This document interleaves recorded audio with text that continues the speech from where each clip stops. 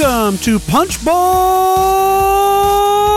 Paradise, coming to you from the heartland of America in Omaha, Nebraska, where we discuss the world of tabletop gaming, the topics that affect the board game community, and give honest and fair reviews of the industry's hottest games. In episode 51, the Punchboarders talk about some recent plays, and then review the molten hotness of Maracaibo. Hey everybody, I'm Clef. Hey, I'm Chad. And I'm Richie. And this is Dan. Whoa! What? Back! Wow. Number 2! Who let him back in here? I never left. He's right I was about in the number back 2. room the whole time, just waiting. I actually believe that. He just hides back there. Well, my family does consider him to just be part of the family. They don't even, he just comes in now. That's how I work around here. I just hang out until people just say, well, I guess Dan's here, so. He brings hamburger pizza with him. Every time. Every time. Pretty much. No, I only eat pizza when I play board games. That's the only time? Well, but I play board games like 5 times a week. So Well, there we go. I'm basically walking around with Gloomhaven on my belly. If you can just imagine that right now. This is a picture I can actually envision. You got in trouble this past week. Big trouble. Yeah. Well, I don't know if I call it trouble, but I stirred up a little bit of controversy, maybe. You did. Your top 50 was topic on the guild. Well, and I guess if I can, I'd like to talk about this real quick because certainly our very good friend Ben Maddox, he kind of called me out a little bit and said, I don't understand why filler games, they're just as good as big box games.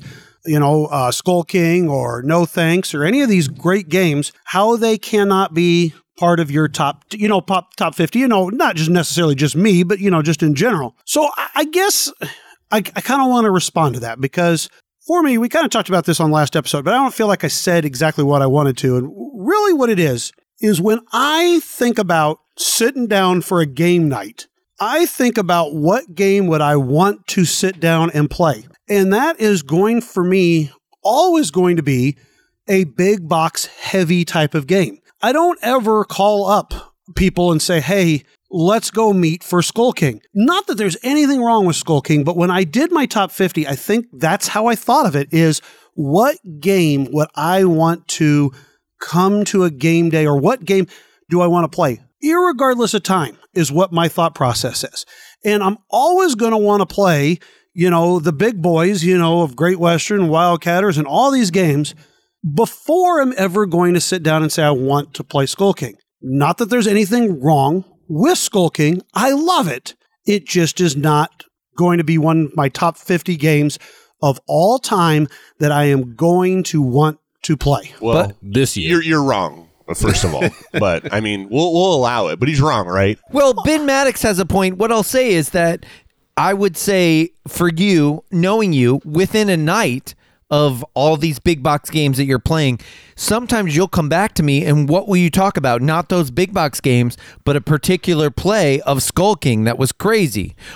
His deck of Skull King is absolutely disgusting. Right. How many times do you plays play? through it I all won't the even play time. it anymore. No, it's terrible. But just because I play a game a lot doesn't mean it has to be in my top 50, does it? That's exactly what a top 50 is. Listen, if you want to make a top 50 and you want to make the disclaimer, no filler games, that's fine. But if you're making your definitive top 50, it should include those games that you think are of that caliber. And if you think Skull King is that good, if you think No Thanks or Decrypto or Codenames or whatever it is, the size or weight of the game should have no bearing. And it doesn't. The bearing comes down to what game do I want to play? And if you brought me over to the game table right now, I am going to name 50 other games before I name Skull King if time is not an issue. Now, Skull King was your number 10 last year. So you're saying when you did your little note cards, was Skull King even on a note card? Yes, it was. Okay. And it just kept getting, and I just kept saying, you know what? And maybe it's because I have obviously played it a lot, but it just every time I put it up against a game, I was like, okay, would I rather play Skull King or Santa Maria? I'd rather play Santa Maria. Would I rather play it or Crystal Palace? I'd rather play Crystal Palace. That's how I came down to my decision. Nothing wrong with Skull King, and anybody who wants to put Skull King in their top 10 or monikers or Decrypto or Codenames or any of those games, more power to them. And I totally agree with them. Just for me, that's how I did my list. See, I think you're getting in trouble because you keep saying that, like, it sounds like no fillers were on cards, period. Even though I would argue the Estates is a filler game. Right. I totally agree with you there. All right. I understand what you're saying, but most people, including Heavy Cardboard, would argue the same. Right. Okay, then that's fine. But still, when I came to the Estates in another game, I said, okay, well, I'd rather play the Estates. Yeah. So that's why. Okay. I would also like to point out that even tonight, before Chad got here, Clef came to us and he's like, hey, real quick, would you like to play a quick filler game of Great Western Trail? Hey, we so got what do it you have done to say in about 45 minutes. That was a filler. Well, Richie and I probably got that done in what? It was 45 minutes. Probably under 45 Yeah, minutes. just It's about a filler 45 game. It's a filler. There's all right. Well, I will say, too, what was your number 50, Cleft? It was definitely a board game. Okay. I don't remember. Well, here, let's just say Crystal Palace was on there. I will say definitively that I think that High Society, for example, which was what Ben was talking about, is probably a better game overall than Crystal Palace. That's my opinion, but I will say that I think that... Well, but we're not talking about what's a better game. We're talking about what is your top 50 favorite games that you want to play. And while I enjoy High Society, I would rather play a game of Crystal Palace over High Society. Nothing wrong with High Society. Great game. Wonderful. Knizia is a master. I quite enjoy Raw, but I'd rather play those other games before I'd rather sit down and play Raw. Which I think that's fine. With me, with my list, all I did was I took everything that I had rated on BGG 8 and above and threw it into Pub Meeple and then just rated it. Stick Elm's the only one that made it into the top 50. Like, I have no problem with fillers being on a top 50. Sure, and I don't either. It's your decision and it's your list, and that's why, they're different. But I think the real thing that we need to say here is, if you would like to weigh in on this, why don't you come to our guild? Why don't you tell me how wrong I am? Go to Guild 3227. It's under the top 10 discussion is where it's at right now. If somebody wants to start a new thread and, this be a discussion, I'm more than willing to, I'll take some lumps for it. And if you are interested, we have had a fantastic listener create a micro badge for Punchboard Paradise, and it's on our Geek Guild page. So you can use your Geek Gold and get some. Okay, so now that we're done with this filler, let's talk about something fun.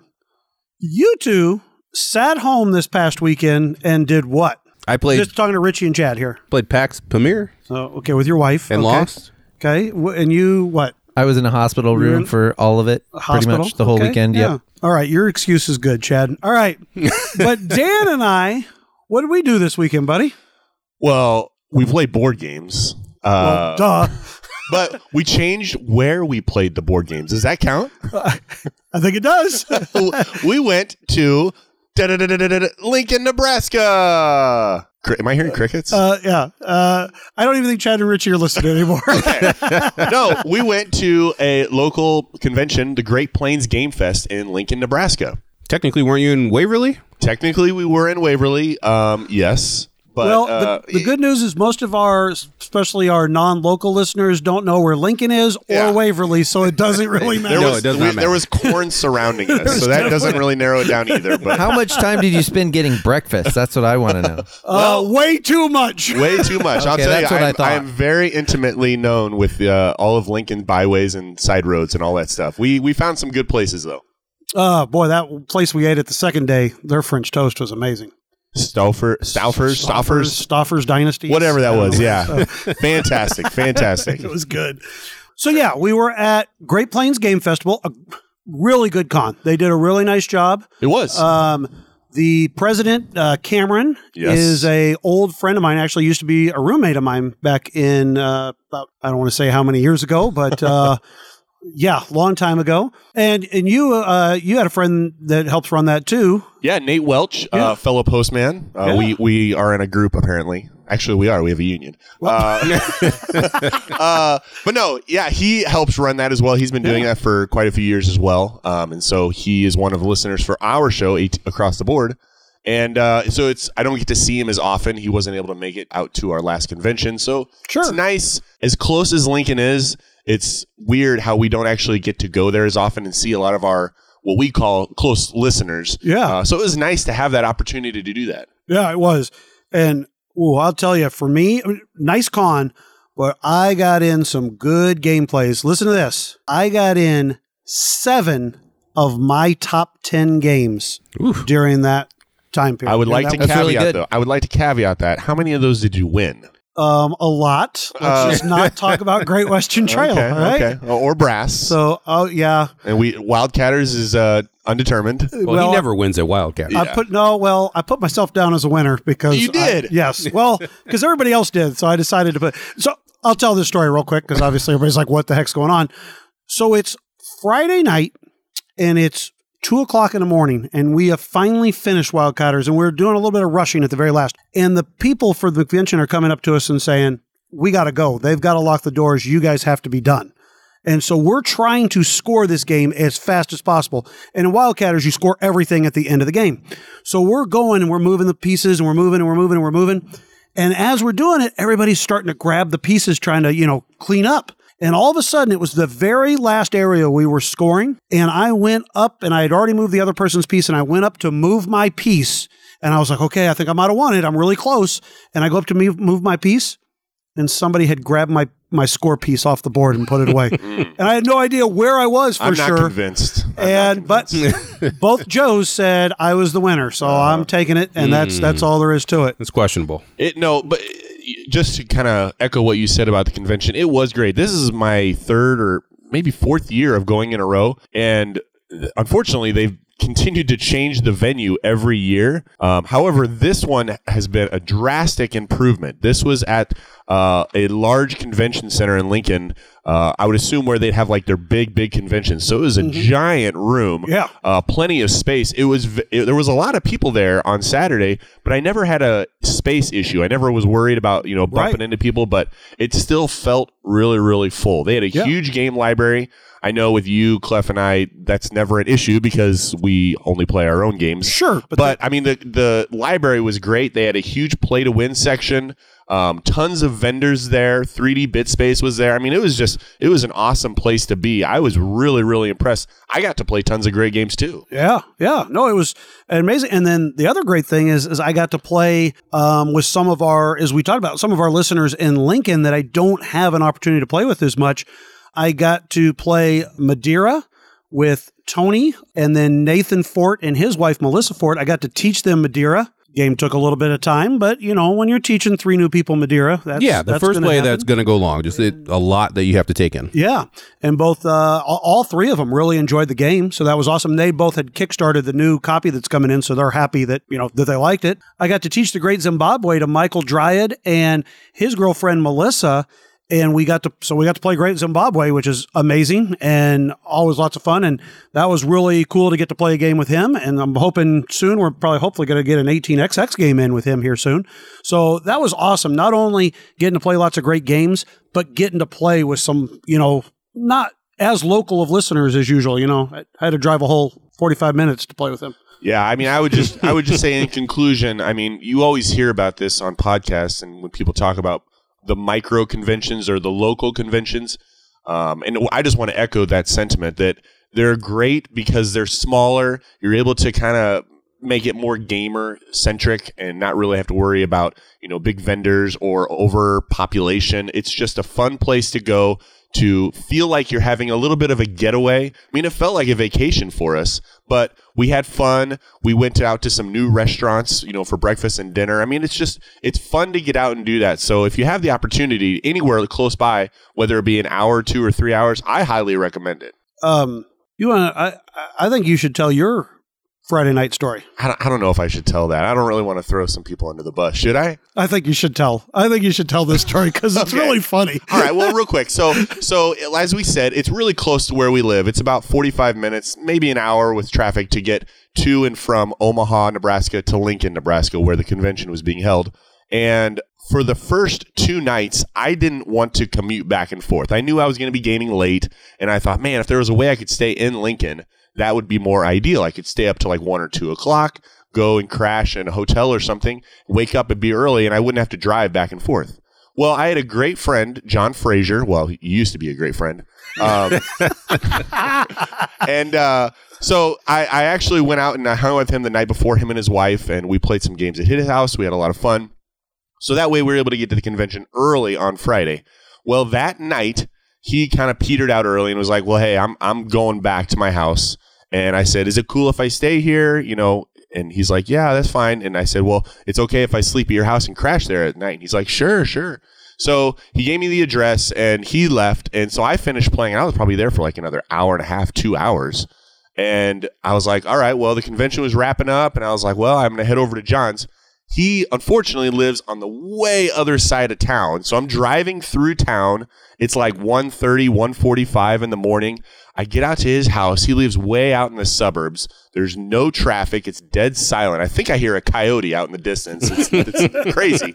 So I get up to the door and I go up and open the screen door and screen door's locked, of course.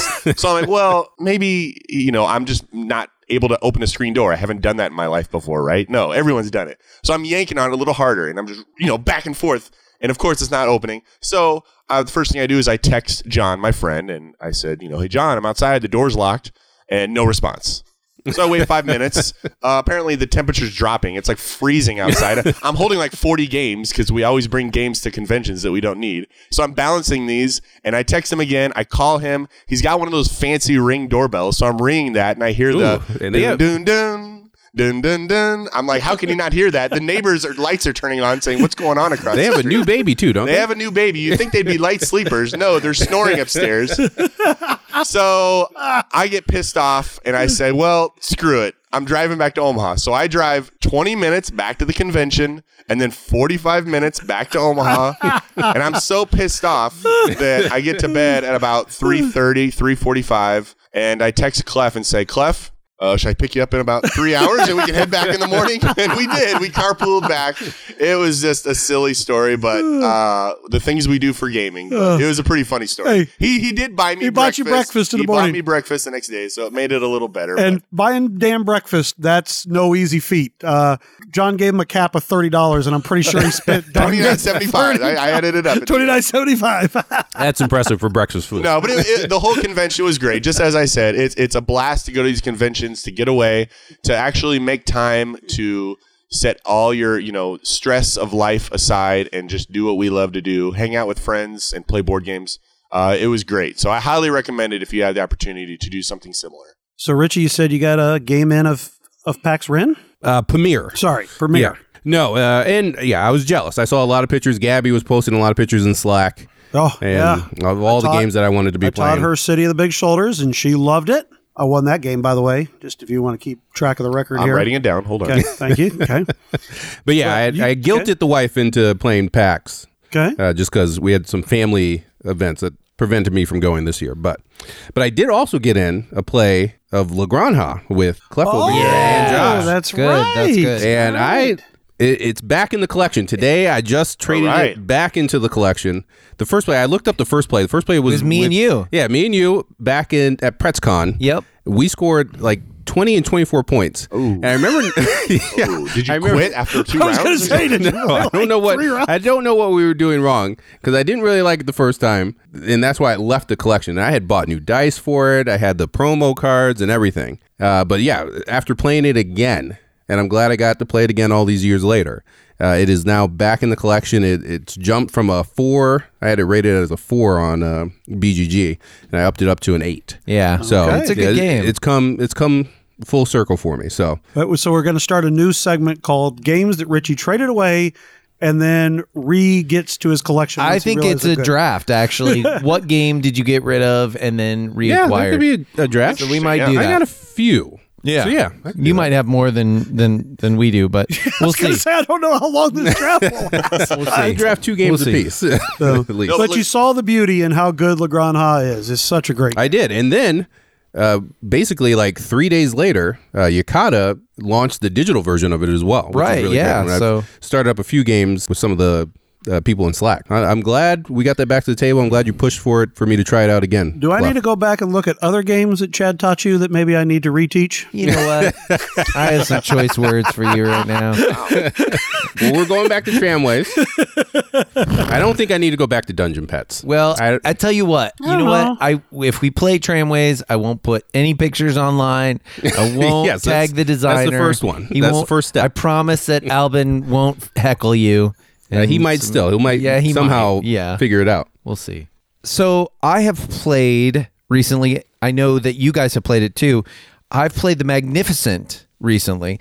Also, I played a solo game of Clinic, but I want to talk about that later after I've had more multiplayer games. So let's talk about The Magnificent, because that's kind of an interesting game. It's from the designers of Santa Maria, which I know you guys are high on, you know. Number 18. Yeah, Ostby, I think, is one of them. Yeah. And I cannot remember the other designer. I apologize. But it has that sort of carnival circus theme, and it has polyominoes that you're trying to put together kind of a circus thing on your board, but you're also drafting dice. And then if you get the same colors of dice, it is more valuable for you, but you have to pay more. So, of course, as most Euro games go, it is the most points wins. It was an interesting game. I thought personally that it was a lot of mechanism tied together that didn't really cohere as much as I would have liked them to. I don't know, Richie, what did you think about The Magnificent? It was a game for me. It's no Santa Maria, that's for sure. Definitely not Santa Maria. The play was enjoyable, but it seems like that would get samey quick. And I only have the one play, so I don't know, because you've gotten a few in, have you, Cliff? Just two. Okay, just two. Yeah. The whole is it your trailer that you're moving around that circle, those circles, or something like that? I would assume something like that. Yeah. Yeah. I mean, there's only 3 actions that you take. You either move your little trailer around and pick up gems. You place those tiles out on your tent area, and then you do these the shows or whatever. Right.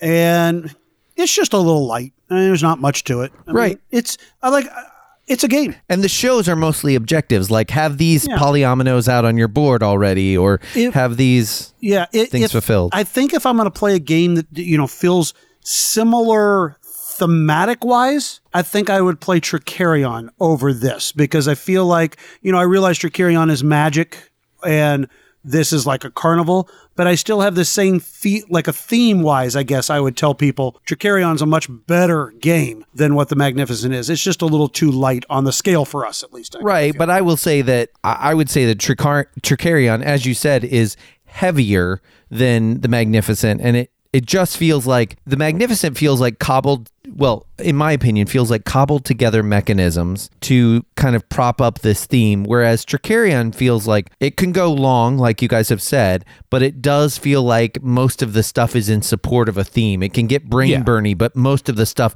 feels like it's meant to go together. Now, some of it is a little bit awkward, like we've talked about the performing in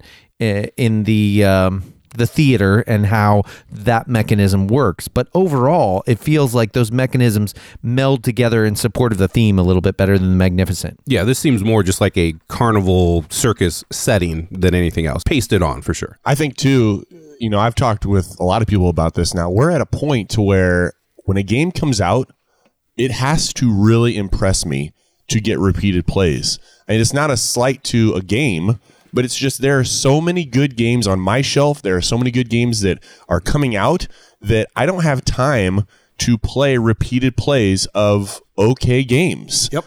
My time is more valuable. And that's where we're at. I think if you listen to the recent Ludology episode with Stephen Bonacore on it, that's where we're at. I wouldn't even say okay games. I'd say good games. And then above that is the great ones, right? So there are so many good games that they're glutting the market, and there are those great ones that we want to have in our collection. We just don't have space, money, or time for the good ones to succeed the great ones. Yeah. I mean, pretty much. I mean, The Magnificent is really probably on the sell shelf right now, to tell you the truth.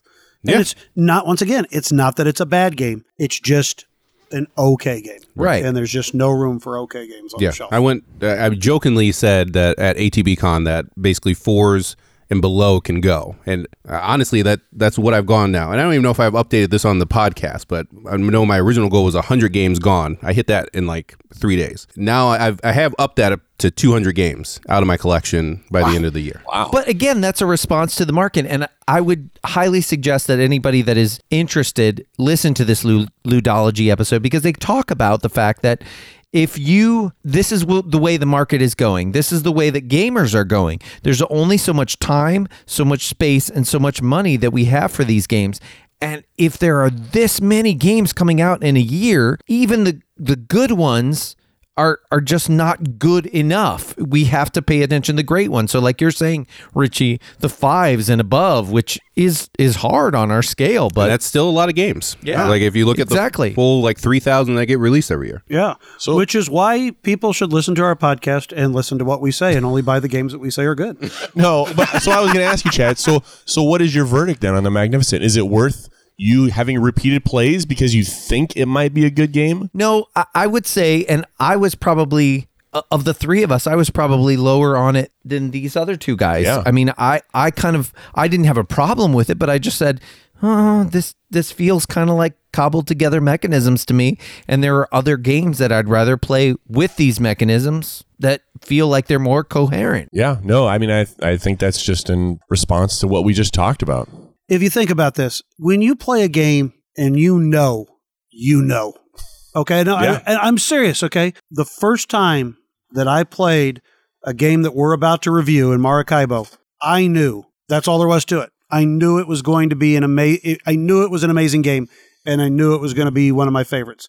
Where the first time I played Magnificent, I was like, nothing really, it just didn't do anything. You know, it's like, okay, and then you asked to play it, and I don't even know if I would have played it a second time if you had not asked me to teach it to you guys. But let's think about this for a minute, though, because what you say is interesting. We just talked, I think, whether it was the last episode or the episode before, a little bit of a turnaround with Root. And the first time you played that was a little bit different than the third or fourth time you played that. So that kind of changed things. So how would you reconcile that difference? That's a tough question for me to answer, Chad. I'll be quite honest with you. I'm not sure. And maybe when I first played Root, I think I would say it was more the fact that it just was not my style of game. I could still see, and if you go back and listen to our review, I say repeatedly, this is a good game for people who like this game. I mean, Richie loves it. Dan adores this game. I understand why it's a good, I understand. And I understand why people like it. Similar to why I know why people love Dungeons and Dragons role-playing games. Just because I don't like them, I see what is there. So when brought up with the opportunity to play Root again, and it's certainly not by my choice, I'm certainly being my arm twisted a little bit, I still look to say, okay, was there something I'm missing? Because it's one of the most popular games out there right now. So I feel like, okay, what am I doing wrong? Or is there something that I'm missing? Where I know for a fact I'm not missing anything in Black Angel, and most people are, no, this game's not any good. So there maybe is a little bit more of, and this is where I'm trying. I am not going to just flat out say I'm not going to give another game another chance just simply because I think it's a terrible game. I am going to try it. I'm going to try. But with the Magnificent, I don't think that is necessary, because I don't think people are going to in a year even be talking about the game. Where Root is a game that's going to be talked about for a long time. That's a fair assessment. I understand. Okay, so hey, we had an episode of the top 50, and we put our top 10s up on the Guild. You guys don't look like you want to talk about this part, but I'm pretty excited about it. I'll talk about it more than Chad will talk about it. Yeah, that's true. You will talk a little bit more. Only 3% more. Yes. So our new thing is we tell the people what the final vote was, or the percentages of our poll. Chad, you, sir, finished with 23%. Strong. It's good. We finished better than we started. That's for true. Sure. That's true. I did start off strong, and yes, but He was calling people at first. Yeah. Richie ended with all 30%. So very good job there, sir. And I ended with 47%. I think that makes me the winner. was doing all these fancy things with his top 10. Fancy I things. Skull King should have been number 10. Yeah, it's true. Well, I could have just put lump brasses together and then. Oh, that's true. I would like to point out that they didn't get a chance to vote on my top 10. So does that Oh. matter at all? Oh, That I mean, made I a know I'm not difference. an official member, really, of any podcast, but This is true.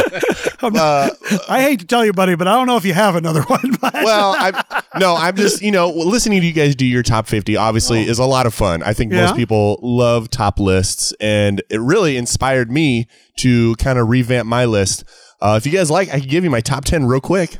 Let's hear it. yeah, okay. What do you got, buddy? All right, so I will just put a caveat out there that there is a lot of groupthink. Obviously, I play a lot of the same games with a lot of the same people, so don't get overly overwhelmed when you hear some of these. But I'll just go from number 10, Shakespeare. Obviously, with Backstage, I think that's just one of the greatest games. I know you don't like the theme because there is no theme, Chad, but I love the theme. I just don't think there was great service to the theme in that. I but think that's that all there right. is just enough theme to complement the amazing mechanisms in that game that just, to me, set it apart. Well, someday we will have a monologue off, and we'll see. I love it. Number 9 is Brass Lancashire. Okay. Now, I did split mine up, so I'm specifically putting that one there. Okay. And I have been going back and forth on those. It really just depends on the flavor of the week, but I put that one as number 9. Number 8, my former number 1 a long time ago, La Granja. I still feel like this is one of the most mechanically sound games. It is perfectly balanced. I think everything the way you do. Obviously, there's luck in card draw and dice rolling, but I just think that game is so well balanced that every single game I play of that, I'm just astounded and fall more deeply in love with it. Number 7, a new hit to my top 10, Cooper Island. Wow. Yeah, I like this. I Now, like this. Top Cooper 10. Island, this is such a brain burner, and we've all obviously had a chance to experience this. And this one, it hurts my brain, but in just the right way. And you talk about balance. That's the same. Well, one of the same designers, Ode or Andreas Odendahl, who designed La Granja, or one of the co-designers. Yep. And yeah, he did the same thing. I feel like with Cooper's Island, there are lots of paths to victory, and they're all balanced. Absolutely. I absolutely love it. And so, yeah, absolutely put that one. Okay. Number 6 is the other Brass Birmingham. And as I said, those are kind of interchangeable, but I do think I like Birmingham slightly more, at least right now. I like the added crunch of that, but really, pick a day of the week. It could be either one of the others. Then number 5 is Terraforming Mars. Now, that was my original number 1. That has dropped. It's such a minor drop, though. I love when we talk about how it drops 4 spots, but they continue to add expansions. I know that there is everybody here. You guys can't, listeners, you can't see it, but they're all grumbling at me right now, giving me the old stink eye. Oh, I just fell asleep for a little bit. That's all. Yeah, whatever. But I mean, this game, it is the ultimate tableau builder. It's the ultimate card playing game. It just gets bigger and more gaudy every time they add an expansion, and I love it every time they do it. So to me, it's still one of my absolute favorite tableau builder games. Going into number 4, A Feast for Odin. Nice. More grumbles, but less grumbles. I'll take it. I can see that. They have been, or at least Uwe has been like molding this game. First, he did the new maps that you could add to it. This is a tiny little thing. And then they did this big expansion called the Norwegians. It refined a lot of the action spaces, made it more balanced. Still kind of a big game. Obviously, if you're not into that, where you have a million options, Caverna style, it's probably not going to be for you. I think that this reminds me of Caverna, but harder. It's a little bit more cutthroat. There's a little bit more back and forth where I can cut you off. Whereas in Caverna, it's more lighthearted, and I just still love it. I have been seeing just past Essen, they released a new minor expansion. If you recall, there's a harvest where it gives you tiles every certain round. This just randomizes that. So it gives you just a little bit more variability. There's still a million cards that I haven't seen in this game. There's still a million strategies I haven't perfected.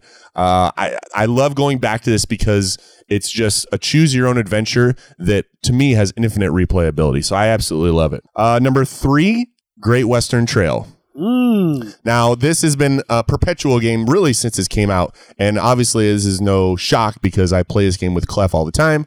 It hasn't gotten as much love in the past until recently. again, I keep saying this, but new stuff has been brought into it. We just encountered these new promo tiles, which what they do is they effectively make the builder strategy, which if you're not familiar, there was a strategy in the game where you could purchase these craftsmen, and all you could do with that is you could build buildings. Well, we always felt that that was the weakest of the strategies. Well, of course, these new promos came along that completely flipped that on its head. In fact, just at Great Plains Game Fest, we played with these new promo tiles. And how did that game go, Clef? I don't want to talk about that. I built every single one of my buildings. I purchased one new cattle, and I beat Clef. That's good. I've heard that if you're really experienced in the building strategy, you can win every time. It was a blast. I still love the game. I think that, as we'll find out later, this rewards strategy. If you can stay focused in Great Western Trail and not get turned away by bright lights or shiny things and just keep focus, you can really, really succeed. And I think that's one of Clef's skills when he plays that game, is he's able to stay focused and just kind of see that end result. However, not recently. Yeah. What's your number 2? My number 2 is also a new hit to my top 10. This was not there last year, and it is Maracaibo. What the heck? Number 2? I know. Well, and We got to review this, fellas. You guys keep we giving really do, spoilers. and we'll talk about that later. But that obviously leaves Root as my number 1. I have not had a bad play of Root. In fact, every single play I have been, awoken to a new strategy, a new type of gameplay. They keep adding factions. I just played with the new Underground Duchy, where they had the Corvid conspiracy crows and the Underground Duchy, the moles. Cole Worley does such a good job of making sure that each faction feels unique while still having its, holes where it can be defeated. It's kind of like a rock, paper, scissors with all the other factions. I enjoy kind of hamming it up when I play this game. I love, playing the Corvid conspiracy, who's putting out these plot tokens and confusing people and trying to trick them, or playing the Underground Duchy and, trying to be diplomatic and then all of a sudden digging up underneath them. And it's just, to me, it is the perfect game. I think that they could just add expansions to this forever. I do remember in the most previous Kickstarter, one of the questions in the FAQ was, hey, can we get a big box for all of the components? The box doesn't hold everything anymore. And the answer was simply this: we'll release a big box when we're done with the game. Oh, Nice. So more is coming. So I absolutely love it. As I've always said, my top 10 is very fluid. Day of the week, month of the year, whatever game I'm playing, it definitely goes up and down. But those 10 games, if I had those 10 games and no other games for the rest of my life, I'd be a happy man. I think you should put my list on there and see who we get some votes. What do you say? No. All right. Thanks for sharing, though. Yeah. So I did ask our Punch Bunch to give us their top 10. And then I said I'd go through and figure out exactly what our Punch Bunch top 10 would be. And basically, I just gave 10 points to all number 1s and 9 points to number 2s and so on, and added it up. And I got a top 10. Another top 10. Or a top 11, whichever way. It's a top 10. Oh, no. Is this going to be a controversy thing? Well, It's is this the probably thing? going to be in Clef's favor if we do the top 11. No. No, there's What a I'm game that referring should be to combined is- on there. Yes, I'm The saying brass that- situation. The brass situation. So we'll give it that. But most people who put down their votes specifically put down their votes either Birmingham or Lincolnshire. I put it that way. If they just put down brass, then I just gave it to both of them. But so just as fair as I possibly could be. So are you guys ready? Let's do it. So Let's hear it. I'll start with number 11. Okay. So number 11 or 10, because I split them up, is one that I was a little bit surprised. PAX Premier 2nd Edition. I'm not surprised. Solid. And not enough people have played that yet, so that's pretty high for that. That's what I thought. Is Yeah. that I didn't think a lot of people had played it. So Because you mentioned you got to play it with your wife. And so I was just wondering, is this a game that, because I love playing Root at max player count, and I assume PAX Premier is somewhat similar. But you said you played a 2-player. How do you feel about that? Oh, I love it at 2-player. And this one, this is the first time I've ever gone through the entire deck. So we had the whole Wow. deck. We ended up going through the whole deck. I was going Afghan at first, and then she went British, and she blew up a bunch of my Afghan blocks. As she likes to. And towards the end, I was basically like putting out my blocks, and then she would just knock them off.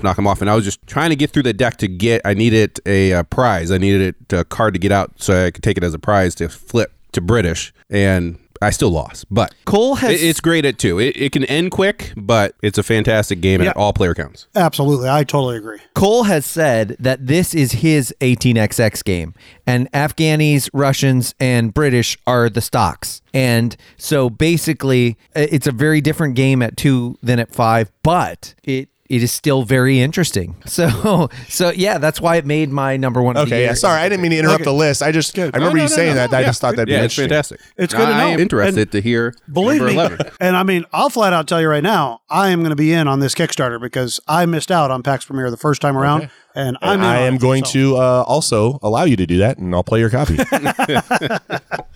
Man, I should have just let him get it. Okay, all right. Number 10 is Castles of Burgundy. Solid. Good game. Yep. Okay. Number 9 is City of the Big Shoulders. So once again, I mean, fairly strong for the number of people that, I was surprised if had played it and voted. That's really great. Number 8, another new one, Maracaibo. So, Wow. That's also new. So it's odd that a lot of these people got to play Yep, it. a lot of hotness there. So, number 7, one of Chad's favorite, and his top Lacerda, Lisboa. Yeah, There we a lot go. of people voting for Lisboa. Number 6, probably Chad C. probably did some fake names to try to get this up there a little bit further, but Terraforming Mars. Oh, I don't know. Yeah, I don't know if we can have this. I know. I was like, what's going on here? Should we put Skull King in its place, Clef? Would that be all right? Who invited him? All right. Number 5, Chad's number 1, Gaia Project. Wow. All right. Number 4, Brass, the base game. Huh? Brass, the base game. Okay. Number 3, my former number 1, Great Western Trail. And then number 2, and this one was the most surprising to me just because for Chad and I, we just don't even think about this game very much, but obviously we know Richie loves it a lot, and that's Concordia. So Concordia came in number 2. There's a your lot broccoli. of high votes for this one. I mean, people, it wasn't It's like a fantastic game. Yeah, I understand, but a lot of people, this is up there. No, in I their don't top think 1, you 2, or 3. understand. I You'd don't be think either one of surprised. you No, understand. you'd be surprised. Broccoli is a popular vegetable. I just have to put some cheese sauce on it when I play it. Yeah, that's the salsa expansion. Yeah, exactly.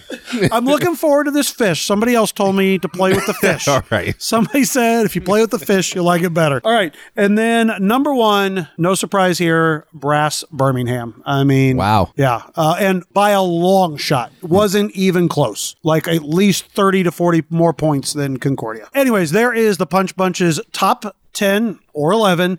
And I really want to thank everybody for putting in their votes and giving us their top 10. It was really cool to listen to. Yeah, it was a solid list. They had. I do want to throw this out there because Jordan Hopper created our Geek app Oh, yeah. group, Right. and you can join that, get your collection thrown in there, and it will pool together all of our ratings and stuff like that, and you get some really cool stats out of that. Thank you, Jordan Hopper, for that. You should give a listen to his podcast, The No Cube Zone. It sounds sketchy, sounds like not so many euros, but Jordan's fighting a good fight. I know. He's think trying to push. Yeah, I think he's trying to get the Euro world in there and give those guys some culture down there. In That's Missouri. right. Yeah. And that's needed, I think, for those guys because one of his favorites is Age of Steam. So Yeah. Oh, yeah. Absolutely. Well, I think his number 1 is Concordia. So, yes.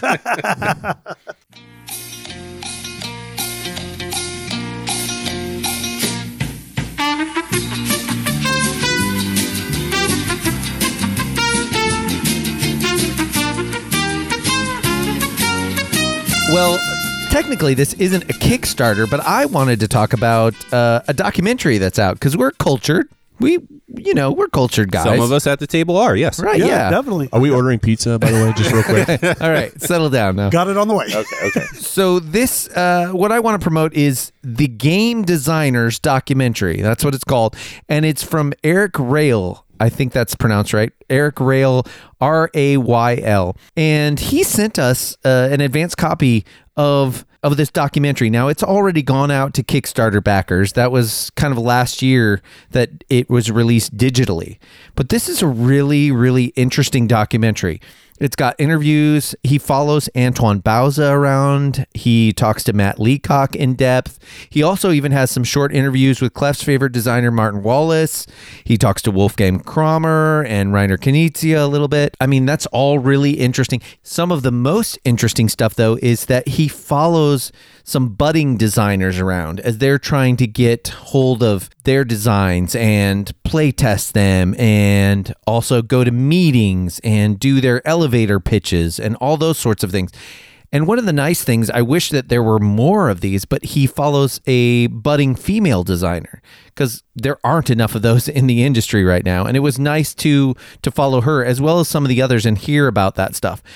I think that if you are at all interested in game design, interested in those designers, this will be really thought-provoking for you, and you should try and see if you can get a hold of it. It's already on Vimeo and Amazon, supposedly, but it's going to go live March 16th as they planned on iTunes, Google Play, and YouTube Movies. I would highly suggest it. Like I said, there are going to be the designers you know, but some of the more interesting stories on this documentary are following those less established designers that are trying to break in. I would highly suggest the documentary, the Board Game Designers documentary from Eric Rail. No, that sounds really cool. I think, we hear about documentaries and, they're hit or miss, but I think if that was something that our board game genre could tap into, I think that would be just something that would explode. I mean, I have like a lofty goal of like seeing like at the Oscars or something, a board game documentary that was filmed well, has a great story, great characters, and something that could really bring new people into the hobby. So this new medium of videos, I think it's totally untapped. I'd love to see this. This starts to bridge that gap. So yes, I'd recommend people check into it. Very cool. Yeah, absolutely. And when does it come out? March 16th on the iTunes, Google Play, and YouTube Movies. All right, guys, are you ready?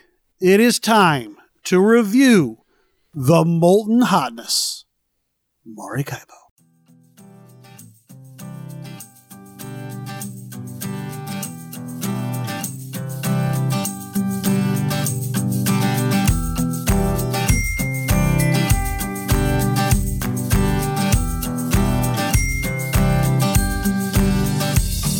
Maracaibo is a 1 to 4 player game by Alexander Pfister, published by Capstone Games. Captain! When do we leave? Soon, my lad, soon. Feel that breeze on your face. Feel the warmth of the sun on your back. And the sound of the waves striking the bow as the ship sails on the sea. Oh, what fun it is to be at sea. In Maracaibo, you will be the captain of a ship sailing to different cities and villages in the Caribbean. There will be 4-decade-long voyages that you embark on to sell your goods, add crew to your ship, discover new lands, and find gold. On your turn, you will be moving your ship 1 to 7 spaces, then stopping to do one of 4 actions, either doing a city action, village actions, an assistant action, or completing a quest. Players take turns in a clockwise rotation until one player has reached the end of the track, and then all other players have one more turn that round. On your turn, your actions will let you remove discs from your shipboard to give you better actions. You're going to have options to play cards from your hand that will become either crew or buildings that will either help increase your income or your victory points or increase other actions. Or you're going to be able to help out one of the 3 powerful nations that roam the open seas in the form of combat actions. You will continue to do this until 4 rounds have passed. You will then score victory points from the cards in your tableau, the influence of the 3 nations, and then all the points that you've acquired during the game. The person with the most victory points is the winner. Obviously, that is a very, very quick overview of the rules. There's a lot more to it, but we can talk about some more of this stuff as we go along with the review. But we always start with the most basic thing here, and that's going to be art, components, and iconography, kind of goes along with the art. So, Richie, what is your feelings on those categories? I mean, the art and the components are just standard Euro fare for me. There's nothing, crazy about it. And I'll talk a little bit about the theme. I mean, there is a setting just like the Magnificent. There's a setting for the theme, but this could be anything.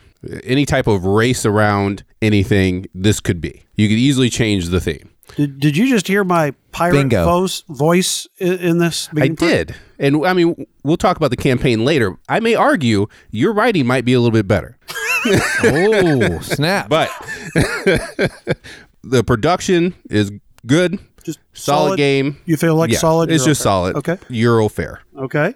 Dan, what's your feelings on the art and components? Yeah, I mean, it's a standard Euro. I mean, actually, when I prepared my notes, that was the very first thing I wrote for art and components. It is standard. Nothing jumped out to me. I will say that the iconography, it's a lot. And I know we're going to have this comparison a lot, but I'll just get the ball rolling. I mean, this is an Alexander Pfister game, so there are going to be comparisons to Great Western Trail, no doubt. But initially, upon looking on it, this is a heavy iconography Euro. There's a lot of icons on the board.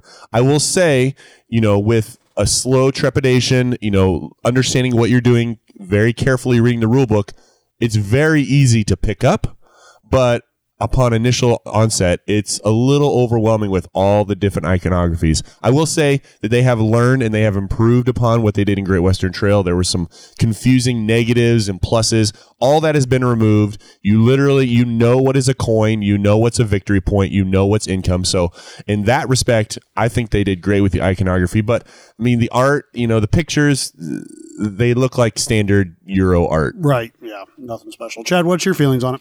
I'll agree with what Dan said. I think it could be overwhelming on first blush, but overall, it's what you'd expect. There are a lot of things to keep track of, and the iconography bears that out. The one thing I will bring up, because I've heard other reviews ding this, is the little discs that you take on and off of your board, and they've said this is, it's a pain, it's too small, they're too fiddly, whatever, but I have not found that to be so personally. I don't really think that the discs that you take off of and put on the track, if you have the card for the good, so to speak, if you do that, I don't think that's too fiddly. I've never had a problem with, in my plays, of knocking discs over or having them be too small to pick up or anything like that. So for people that have heard that, I will say in the negative that hasn't been a problem. Yeah, I would just kind of echo that. I mean, there are tons of tracks. There are tracks. There are things you put down. There are ways you have to put cubes. You're moving things up tracks. You're moving your little explorer.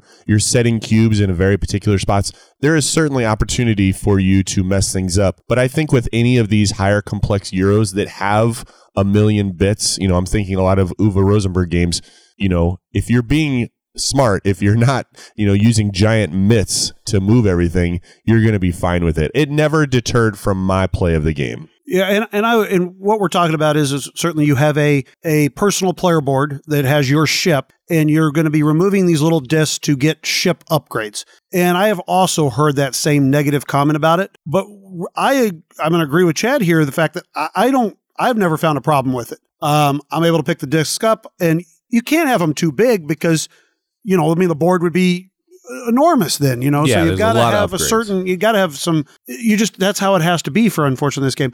And to me, some people, I heard them complain a little bit, kind of like Terraforming Mars, where, well, if you bump your player board, what do you do? This game, I don't find that to be a big deal. You know what disk you've taken off and which ones you've opened up. So if you accidentally bump your board, usually nothing goes flying all that bad. But you know where your discs are, and you can pick them up if you. But it's not a Stonemaier production. You're not opening up this game and saying, "Wow, this is amazing. Components are blowing me away." Absolutely. And the other thing I was going to say about the components is, if you're going to play this game a lot, the cards are not the best of quality, so you do need to sleeve them. But overall, I mean, I think the components. I mean, you got a nice little ship. I mean, they didn't have to do that. They could have just been. And the "What's Your Game" meeples, and they have the what? And they have a little shout out to them, and they do a shout out in the rule book of, "Hey, thanks, What's Your Game, for letting us use the assistance." So that was pretty awesome, I thought. Yeah. So overall, serviceable for what the game is. Okay. So next, let's do rule book, and I think, this is going to be, I think, because I taught both of Richie and Chad this game. But so Dan and we learned this from the rule book. This was one of those few games where neither one of us had played it at the same time until we sat down with each other. And we literally opened it, punched it, separated the cards, and learned it. And it was great.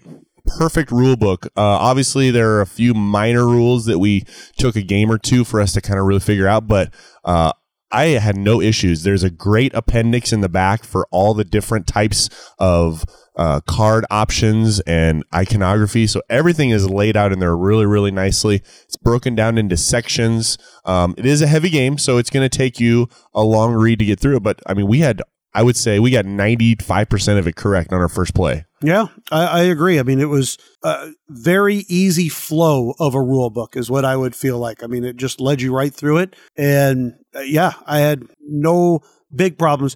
The biggest thing that we had is we were not 100% on those city actions at the very end, since they are a little bit smaller than the normal cities. And we were a little bit confused on that our first couple of games, but once we figured it out, it made sense. Now, this is where we may differ.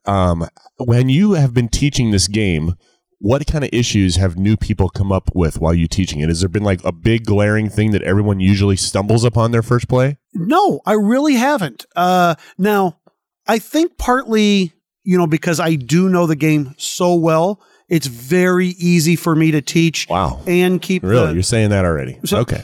Well, it is his number one game of all I time. guess, yeah. Okay.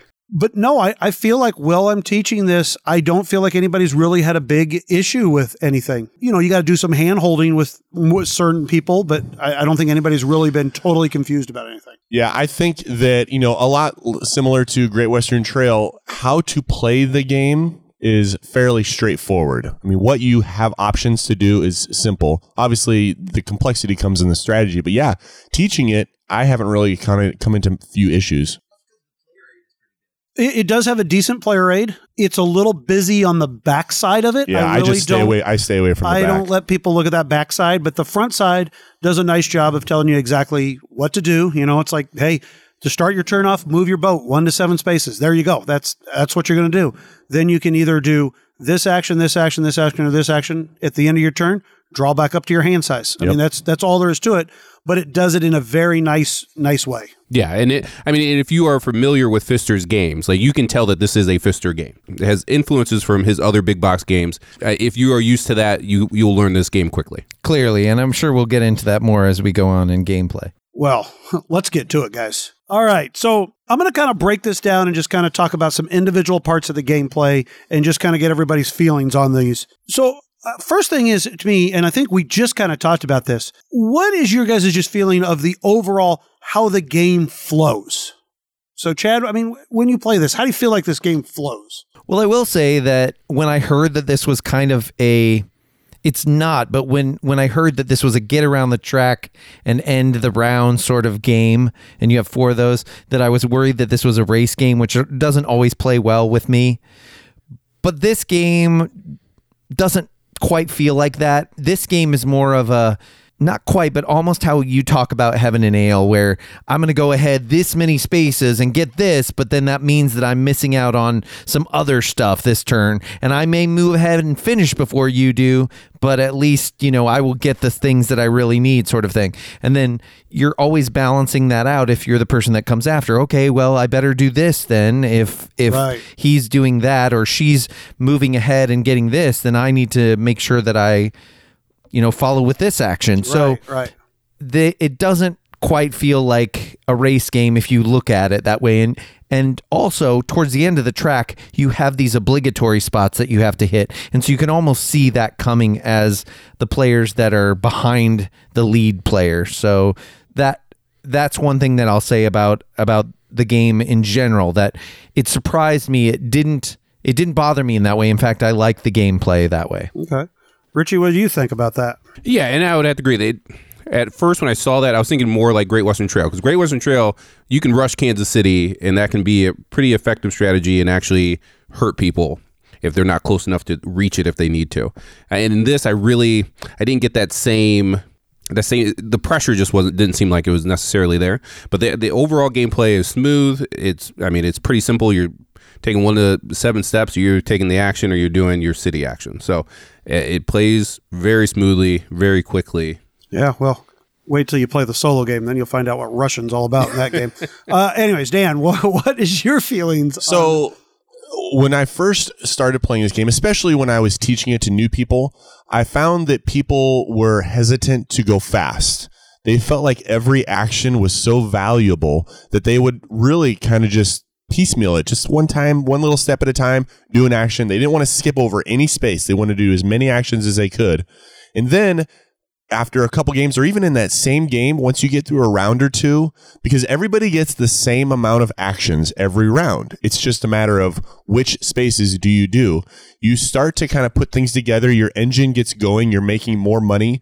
I found that as the games get going, they speed up. And so that race feeling, that anxiety feeling gets your heart kind of goes up into your throat, and you start thinking, oh man, maybe I should skip over all these spaces so I can go and do the battle set, or maybe I just want to go end the round right now. And that anxiety, I think, isn't there at the beginning, which is a good thing.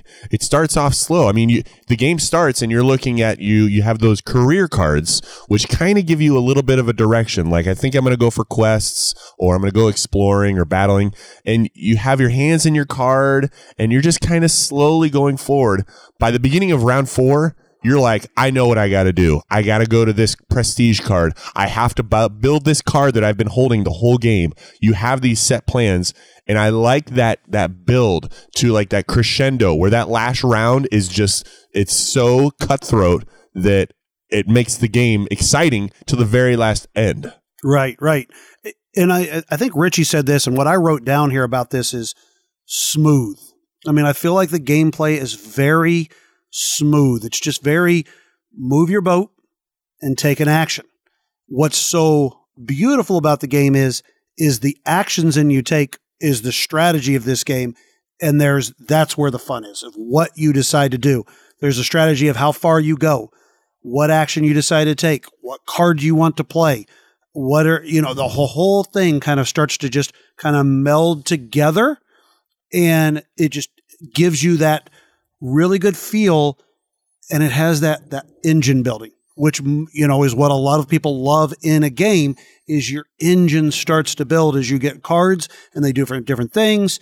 And, like round 1, you're basically going to buy one card or play one card, right? Mm-hmm. And you're like, wow, how do I get any money? And then all of a sudden you get in that 3rd and 4th round, and all of a sudden you start to have money upon money upon money. And now it's like, I got to spend all this money before the end of the game. And I like that build. I think, too, because of the tactical nature of the game, your hand is changing frequently. Don't fall in love with the cards in your hand because you're going to get new cards. I think having that tactical nature where you have to kind of make a new decision on the fly based on what you have in your hand, what your opponents are doing, what new prestige buildings are coming out. You have to be able to immediately change your plan. And I think that helps what you guys talked about, the smooth feeling of the game. Some other games where you have to have a plan in round 1, and if that gets derailed in round 2, your game is screwed. And that can kind of maybe make the game feel a little more bumpy and not as organic as it should be. This game doesn't have that. You can pivot and still succeed in this game, and I think that's what helps it. The cards are a very big part of this game. That is probably the biggest difference between, like I would say, Mombasa or Great Western Trail, a couple of his previous games, where the cards are so important. I should say that, where you're building cards as opposed to in Mombasa, they're just kind of a means to do the actions. In Great Western Trail, obviously, you're just trying to deck build and get different cattle. This, you're actually building a tableau, an engine building type of tableau. When you first get a hand of cards, what is your guys' thoughts when you kind of first have that hand of cards? What is some thought process that you're going on? I'm usually looking to see if there's any synergy token lining up. Okay. And I mean, that can hurt you if you kind of base your whole strategy around that and you just don't, after that hand of cards, you just don't get any more of those synergy tokens, which is possible. The randomness in that can hurt you, but it didn't seem like it cropped up too often. Just because you can really go through the cards if you want to. You have that display that you can purchase from. Sure. But that is something that could happen to you. Okay. Chad, is there anything that you're kind of looking for when you look at your cards? Synergy tokens are good. I also will say there was a game I played recently where I had the Master Builder. I had 3 of the Master Builder in my hand, and I wanted to get all those out, so I kept them in my hand, because that's a nice thing about this game is you can stack abilities. So all of a sudden, if I get those 3 Master Builders out, all of the cards that I want to buy or build cost 3 less now, which can be big in the opening of the game. So that's a nice strategy if it's there sometimes in the opening, and that's one thing that I look for.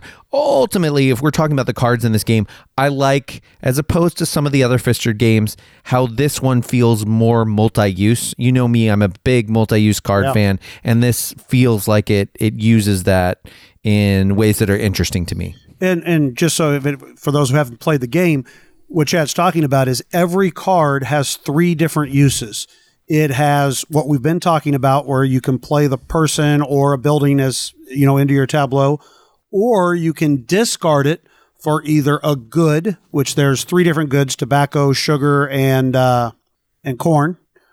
And then you can also discard it for an object. And there's like 4 different objects, maps and such like that. So yes, so each card, sometimes, and Dan, you were saying, you don't want to become married to your cards, though, just because you go through cards so fast and you're always drawing your hand size back up. Interesting, though, that Chad said the Master Builder, because I think a lot of people that I've noticed, that's something that they try to do. They get Master Builders, and they're good because they only cost 6, and they give you 3 victory points besides giving you that $1 off. But I've been wondering here, the last few games I've been playing, I've been staying away from them because I'm not sure. I've just not been sure if it's worth the bang for your buck, because if that's the first card you play in a round, you basically don't get another card out, and then you don't gain anything else off that Master Builder, any income, any victory points or anything like that. So I'm curious, and obviously, I know I've played a few more games than you have, Chad, but I'm curious, and I want to keep exploring that. I'd be real interested to hear what other people have that have experienced that, if they feel like that Master Builder strategy is the way to go, or if maybe it's not. I don't know, Dan, what is your thoughts on that one? Yeah, I mean, I'm in the same boat as you. I think that we started off seeing, a discount is a discount, and it's something to go for. And I think if your strategy or your tactics is, pushing you in that direction, then go for it. I mean, I've had games where I've had, I think, 4 Master Builders, and I did build a lot of buildings, and I think I did win that game. But the variables are few and far between. I mean, what are the other players doing? Are they rushing the game? Are they going slow? If it's a slow game, then maybe I do want to get those Master Builders out. And I think you talked about, what am I looking for initially? It's one of those core games where it's like in Dominion. When do you stop getting cards that give you coin, and when do you flip over and start getting coins that give you, or cards that give you victory points? That's effectively what I'm doing. I've played games where I'm like, wow, this is going to give me more money production and more money production. And by the end of the game, I'm making the max. I'm making $30 a round. But then by the end of the game, I have $25 left over. And so it's that delicate balance of, what Richie said, you got to have the right cards in front of you, but you got to get that engine going at the same time too. And I think that's just a benefit to how good this game is that you have both those options in this game. And so I really think there isn't a prevalent strategy at the beginning. I think whatever you do, you just need to perform it well. Very good. Yeah. So let's talk a little bit about the ship itself. So as we've kind of alluded to, there are the ship actions, upgrades, I guess we would say. Do you guys feel like there's anything there that you always want to go for? Do you think that there's anything there that's just kind of what your feelings are on those ship grades in general? Obviously they're important, but I mean, what makes you think of which way you want to go with that? I have not played nearly as many games as you have, but hand size always gives me more options. So if I bump up the hand size on my ship right away, I've ultimately got more options for what I can do early. And like I said, if I'm talking about that Master Builder strategy that I was talking about, if it comes out early, that's better, right? Because then you're talking about that many more coins per round. If it comes out late, no, maybe it's not worth it. But again, getting as many cards as you can get and churning through those and giving yourself as many options seems to me to be a good strategy in this game. So that's definitely one. And I will say, as a sidebar, this was probably one of my favorite things about the game, because it gave me, even though that seemed a strong strategy, it gave me more personalization in this game as opposed to Great Western Trail. Like Great Western Trail, I felt like I was just trying to wipe stuff off my board as quickly as possible. This felt like it was my ship that did certain things that I wanted it to do. Nice. And I really enjoyed that. Okay. All right. Yeah, I would agree that this this is an improvement on Great Western Trail for sure. Because with Great Western Trail, you're going to knock off those hand sizes, or you're going to knock off, if you're playing with the expansion, you're going to knock off that extra auxiliary so you can get more of your stations out on the expansion board. Whereas this, I mean, for your first one, you may need some cash. If you want to get a card, you may want to increase your hand size. There are other options to go with depending on what strategy you're going after. Yeah, this part of the game is where it kind of gets my juices flowing. This is where I play this game and I'm like, this is the part that because you play other aspects of the game and we're all doing the same thing. We're moving around the board. We're doing similar actions. But the moment I go to my ship and I'm thinking, okay, what do I want to do? Do I want to increase my hand size? Do I want to increase my battle options? Do I just want to go for straight victory points? Increase my village actions? The amount of things that are on there, I think, just open the game up dramatically to when you play. You could literally have the same hand of cards in multiple games, but choose different upgrades and go a completely different strategic path. I love that part. I'm still kind of finagling that. I don't really know. I know when we started playing, we always thought that the upgraded movement, because normally when you move your ship, 1, 4, and 7 is what triggers how many actions you can do, 1, 2, or 3 respectively. And so there's an upgrade that reduces that amount. So you're thinking, oh man, I can move fewer spaces but get more actions. That seems like a no-brainer. And now that we've played it, we're thinking, man, maybe that isn't the option. And now I've gone back and forth because I'm thinking, well, if I have a huge influx of money, maybe I do want more village actions. And I think that's just the complexity upon that decision of that single ship upgrade alone is what made that aspect of the game my favorite part. Yeah, and we were just talking about that earlier, how it is, when you've played it as much as we have, it does, kind of have that flow of, well, we used to do this and we liked it, but now we figured out, well, maybe we're doing this, and it is. But every game, it's like, okay, I'm going to do this ship upgrade first, and it's very interesting how that goes. So really, I'm just going to repeat everything you guys just said, because that's exactly how I feel. I love that. Just how you get to choose how you want to upgrade your ship. The next thing that I would be curious on gameplay, and this is what a lot of people feel like is the most important thing, and that's the combat that is going to drive these 3 influence tracks. So basically there is England, France, and Spain in this game, and really just represented by a blue, a red, and a white cube.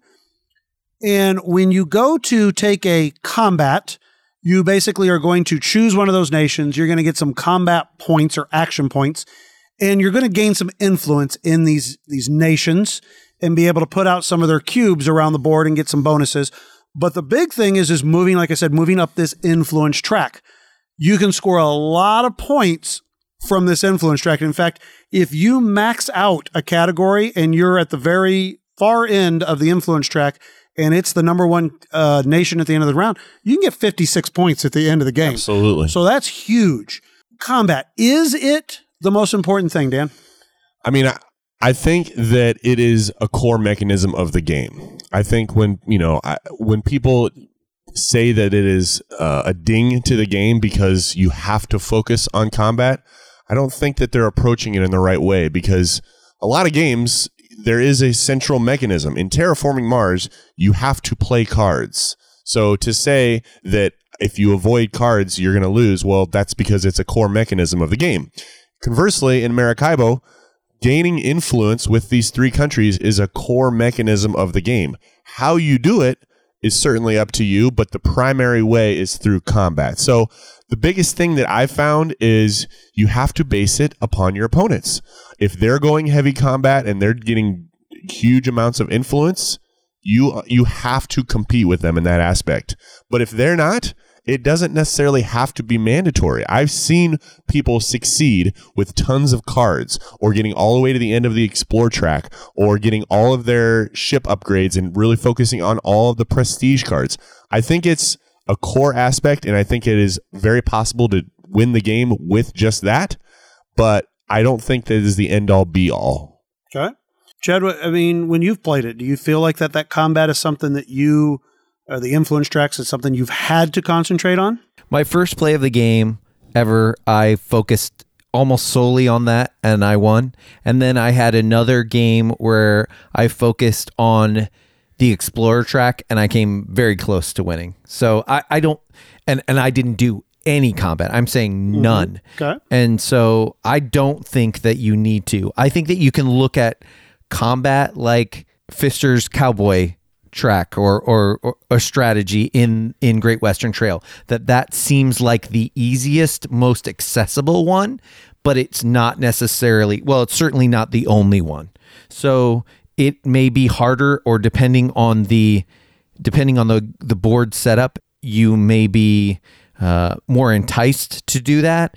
But certainly on the Explorer track or some of the other things, you can definitely, depending on those prestige cards or those prestige buildings, you can win other ways. Right. And I feel the same way.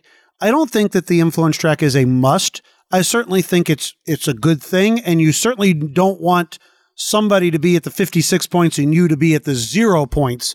So I've noticed here lately, it's just, if I notice somebody getting out too far on a certain nation, well, then I just start hopping on that nation and flying right along with them. Then that way, even if maybe they score an extra 10 points or so at the end of the game on you, that's not that big a deal as long as you've got other things. But if you let somebody go hog wild on it, yes, that can be tough to win against, but I don't think it's the end all.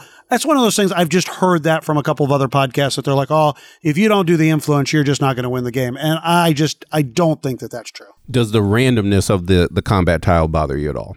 Just the fact that you just flip over the top one and you get what you get. Not at all. Okay. I find that intriguing sometimes. It's interesting to see what comes up. Yeah, I mean, I will actually say, going back to when we were talking about teaching it, this is certainly the most fiddly. I don't know if that's the word. It's certainly probably more complex than it needs to be. The combat aspect, I think, initially when you're looking at it, is a little overwhelming. But I don't know how they could have made it any better. I think it works for what it does. But I like the way it is integrated. I like that it is an option, but I like that it is something you can completely avoid, like Chad said, and still be competitive. And I just want to make sure so everybody is well aware when they're hearing us say combat, there's zero combat in this game. Yeah, there's no combat. No combat. The only combat is when I threw my cards at you because you messed me up. But that's the combat. It literally is action points. You just get so many action points, and then you can spend those to do different things. So if you're like, oh God, I don't want to have combat, I don't like combat in my game, you're fine. Okay, so really the last thing I want to talk about for gameplay, and we kind of touched on a little bit. Chad said he had won a game with traveling, is the travel aspect. Is it worth it? Is it not worth it? Do you feel like you get enough out of it? Richie, how much have you traveled in the games you've played? Almost zero. Yeah, that's what I was about to say. Pretty much almost zero. And is that because you just don't feel like it's worth it, or you've just been concentrating on other things? Honestly, it's just been the cards that I've gotten. I've really have not gotten a lot of cards that have focused on that to where you're getting those extra movements down there. And I mean, maybe it's just because I'm drawn to the word combat. I don't know. That's typically the route that I go, and then I fill in. I've been past the first line. That's it. And at least I feel like you want to always get at least past the first line because it gives you that 3 bump in influence. I mean, if you're not going heavy, but sometimes, I mean, Dan, you've had games never even moved. Maybe you moved one spot to get the 3 coins, and then that's it. One of the things that I always consider when I'm doing the expedition, when I'm considering moving on the expedition track, is that the rewards that you gain initially on the expedition track are substandard. They're very low. It's like 3 coins, 1 victory point, remove a single token. It's not very, efficient for your actions. Where it becomes fruitful is when you really get far up the track. I personally have never gotten to the very end of the track. I haven't really truly pushed it, but I've seen people get to the end of the track and they have done very, very well. I think that it is a very good complementary strategy. I think that if you did that and you avoided combat, I don't know if that would be a recipe for success. I think that, as Richie said, based on what the cards or your career card that comes out, if that dictates you to go for it and you start getting some sort of synergies from all the cards that you've been building, maybe it could be fruitful. I think it really depends on the amount of players in the game. In a 2-player game, if one person's going combat and you decide to go explore track, I don't think that works. I think that you have to kind of min-max. In a 4-player game, I could see that being more of a viable option. But in the amount of 2-player games that you and I have personally played, Clef, you really just have to say, what are they going for? I have to compete with them in that aspect. So I see the potential in it, but I don't know if it's the end-all, be-all of the strategies. Yeah, and I just looked up our last 4-player game. So it was Chad, Clef, Josh, and I. And I know I went heavy combat that game, and you three all went on the Explorer track, and I think Chad and Josh got to the very end. And I won with 196. You were at 195. Chad was at 190. So, Wow. I mean, it was a very close game, even though we all went different strategies. And I can tell you, I remember that game. I did not touch combat at all. No, yeah, Wow. you didn't. I like how Richie had to pull that one out where he won by 1 point. Okay. Yeah, just to reiterate, I won with 196, and Clef had 195. I had 195. So That you was with won- spotting him won- 5 points, right? Exactly. That's good. But you didn't eclipse the 200 mark. So I mean, there's goals. This is true. Let me know when you get there. It's a fun club to be in. Yeah, it's a fun club to be in. Yeah, you Okay, get there, Steve we'll Martin. talk. Yeah. So I think it's a great time to move into player count. Chad, what player counts have you gotten a chance to play this at? I have only played it at 3 and 4 a few times, and I try. I'm going to be honest here. I tried to play it solo, but it is just such a setup heavy game that I just couldn't make myself play solo. I've been really under the gun with time to play games Sure. lately. Anyway, That hurts, yeah. It's been really tough, but I had it sitting out on my table for about 5 days, and I tried and I just could not. Wow, I actually completely disagree with you, Chad. 100%. Actually, more than 100% disagree with you. Well, hold on. He said, though, the setup, well, of course, I guess you've had it set up for 5 days. The setup is not easy for a solo game. There is. You're still Are you setting going up to a tell long me time. that the setup is easy for this, and that Are it's- are we comparing it to other solo games? I would hope so. That's what I'm saying. Yeah. Because I've played some solo games where the setup is ridiculous. You have a whole separate rule book, and there's setup upon setup upon setup, and you have Okay, well, another that player doesn't board. make the other one easy, but what games are you talking about? Well, Feast for Odin solo is ridiculous. Okay, well, Feast for Odin by itself is ridiculous, but okay. And then just most recently, Cooper Island to me is one of the most overly complex solo games that I've played. It has those cards, and it comes out pretty easily, I would think. I haven't played it at that yet. You would think, but You would think. oh boy. Andreas Odendahl, he Way packed a clunky. punch. I will say that once you get it set up at least one time, the subsequent times it becomes a lot easier. Okay, It's okay. just like learning a game. Once you've played it once, quote unquote played it, it kind of locks into your long-term memory and you get it a lot easier. Well, here's where I'm coming from. I like to play games like the card game of Castles of Burgundy or Marvel Champions or stuff like that. That Okay. is easy breezy to set up. Okay. I'm not into like a 15-minute set up the board, all the chits and all that kind of stuff for a solo game. I don't like to play Lacerda games solo either. Right. And here's the thing, Dan. We're talking about me and you have played this game 20 plus times, so it's setup's a little bit easier for us because we don't have to look at the rule book to know where Yeah. anything goes. Yeah. So, okay, before we get into the solo, let's just go back to the normal 2, 3, and 4 players. So, Chad, 3 and 4, enjoyed them both, 3 right? and 4 was great. Yep. I mean, no worries. No, didn't feel like took too long with 4 players. I mean, 4 was long, but I never noticed. You know what I mean? Yeah, like exactly. You're in- I looked up and I was like, "Whoa, that much time has gone by," and it was 3 new players. so- right, exactly. Which that's there. And Richie, you've gotten it at 2 and 4. Okay. And I have noticed that 4, especially with new players, it dragging just a little bit. And once again, this is a flaw of mine that I have to Oh work yeah, on. that's right. Your flaws, yeah. But I mean, it's hard. Like when I play a 2-player game with Clef and we played in under an hour, it's hard to then sit and watch people sit there for like 10 minutes looking at their cards. Yeah. It's just tough for me. I think most games, and this is the case, I think with this one, I think most games are best at 3. I feel like a lot of Fister games are that way as well. It has great scalability to me. I mean, it just does everything just perfect. I love it at 2 because we can bang it out. I mean, it's fast. But I still feel like 4, like Chad said, I don't feel like the time goes by because even if people are taking a little bit with their turn, in that game, I feel like I can kind of sit back and think, okay, well, I could play this card or I could go to this spot or I wonder if they're going to go there.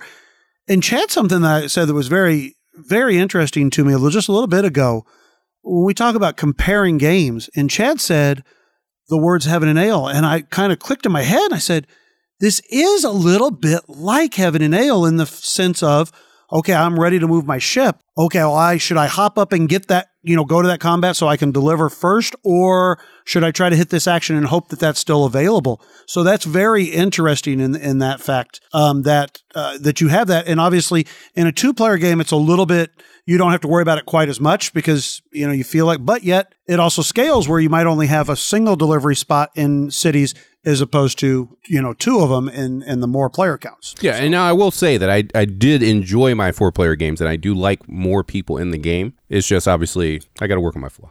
Let's talk about the thus unsaid fact in the room, which is that you have played this solo and probably many times solo. Okay, Dan, you start with how you started with the solo game, and then we'll get into me. Whenever I really, really enjoy a game, you're investing a lot of time into it. You're looking it up online. You're reading every single post on BGG about it. And one of the things that this game had was a solo. Now, I've dabbled in a few solo games. Generally, the ones I do are the Euro ones where you're just going for a high score.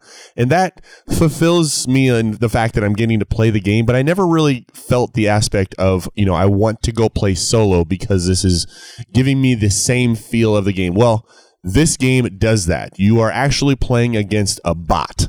And when you play this game, it feels like you're playing a 2-player game. And it feels like you're playing a 2-player game with an expert if you're playing on the hard difficulty.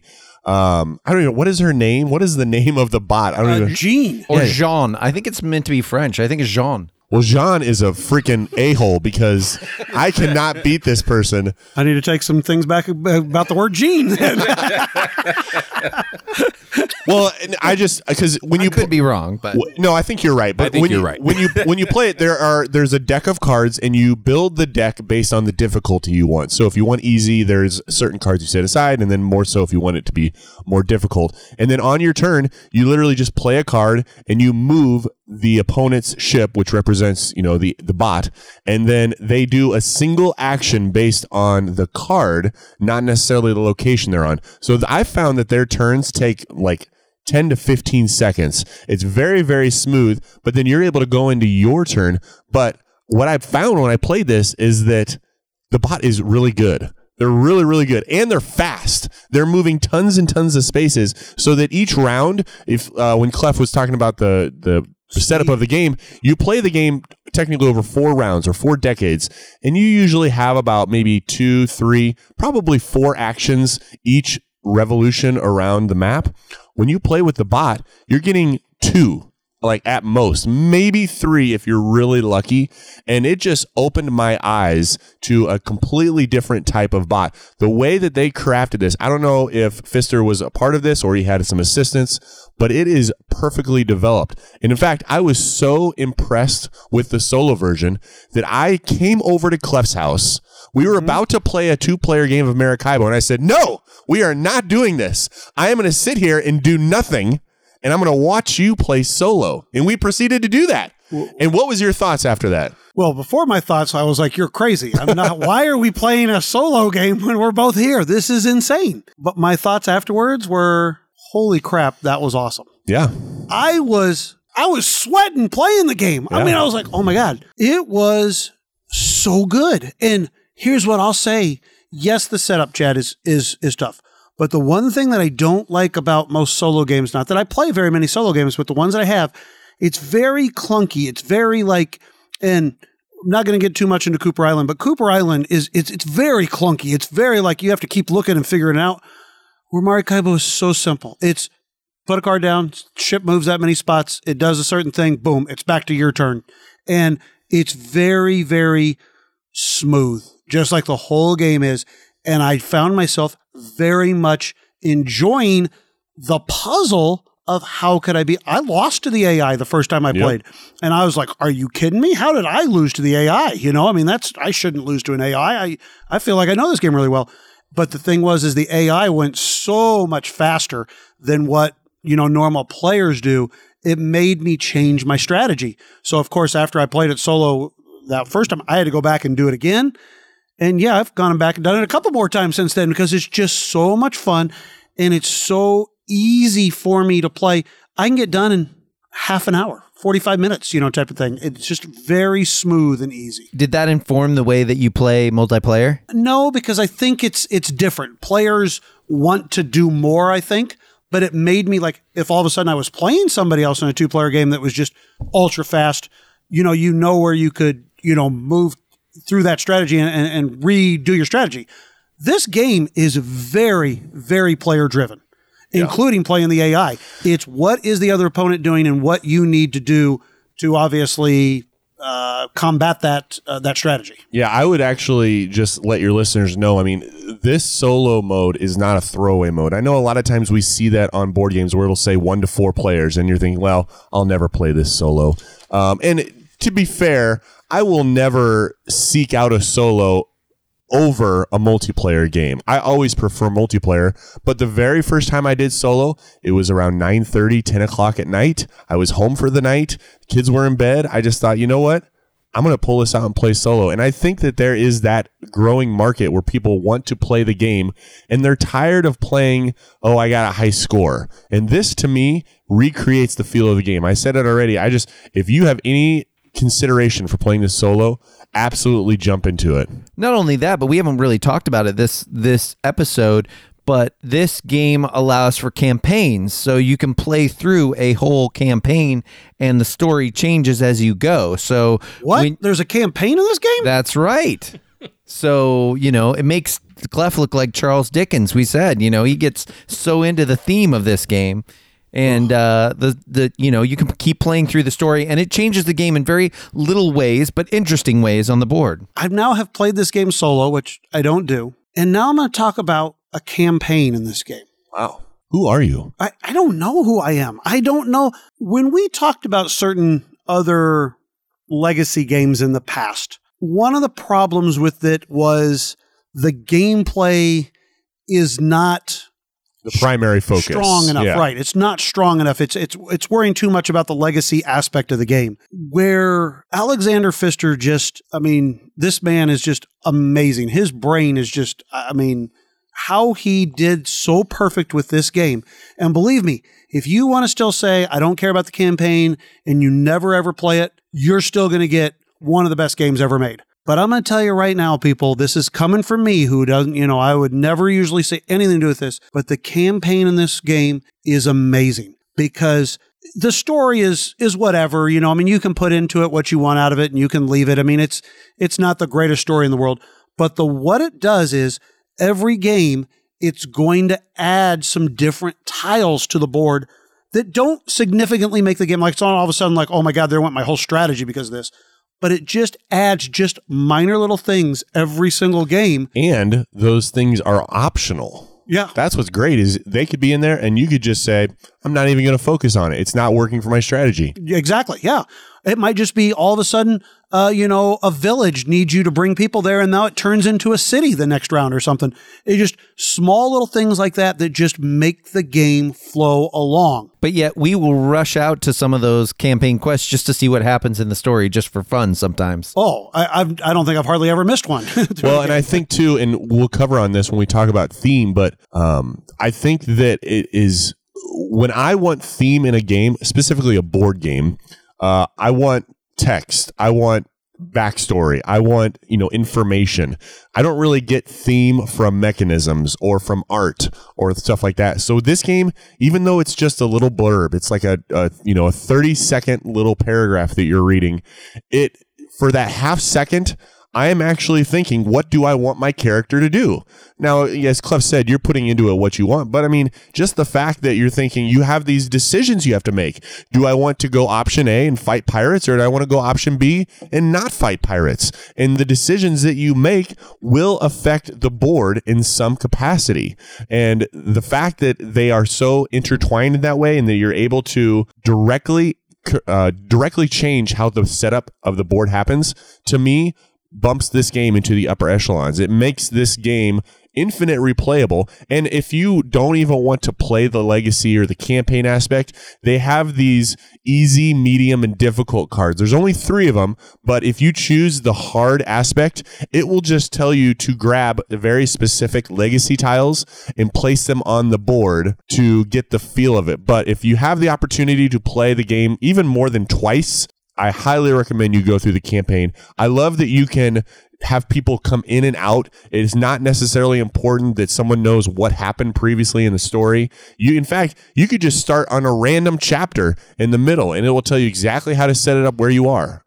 And Richie, I'm not sure if I taught you to start with the campaign or if we just played. No, the we played the base game first, but then after that, every game we played was the campaign. Okay, and Chad, I taught you with the campaign. Started right off with it. It doesn't do that much that makes it not worth it, and it just adds those little bit of touches in.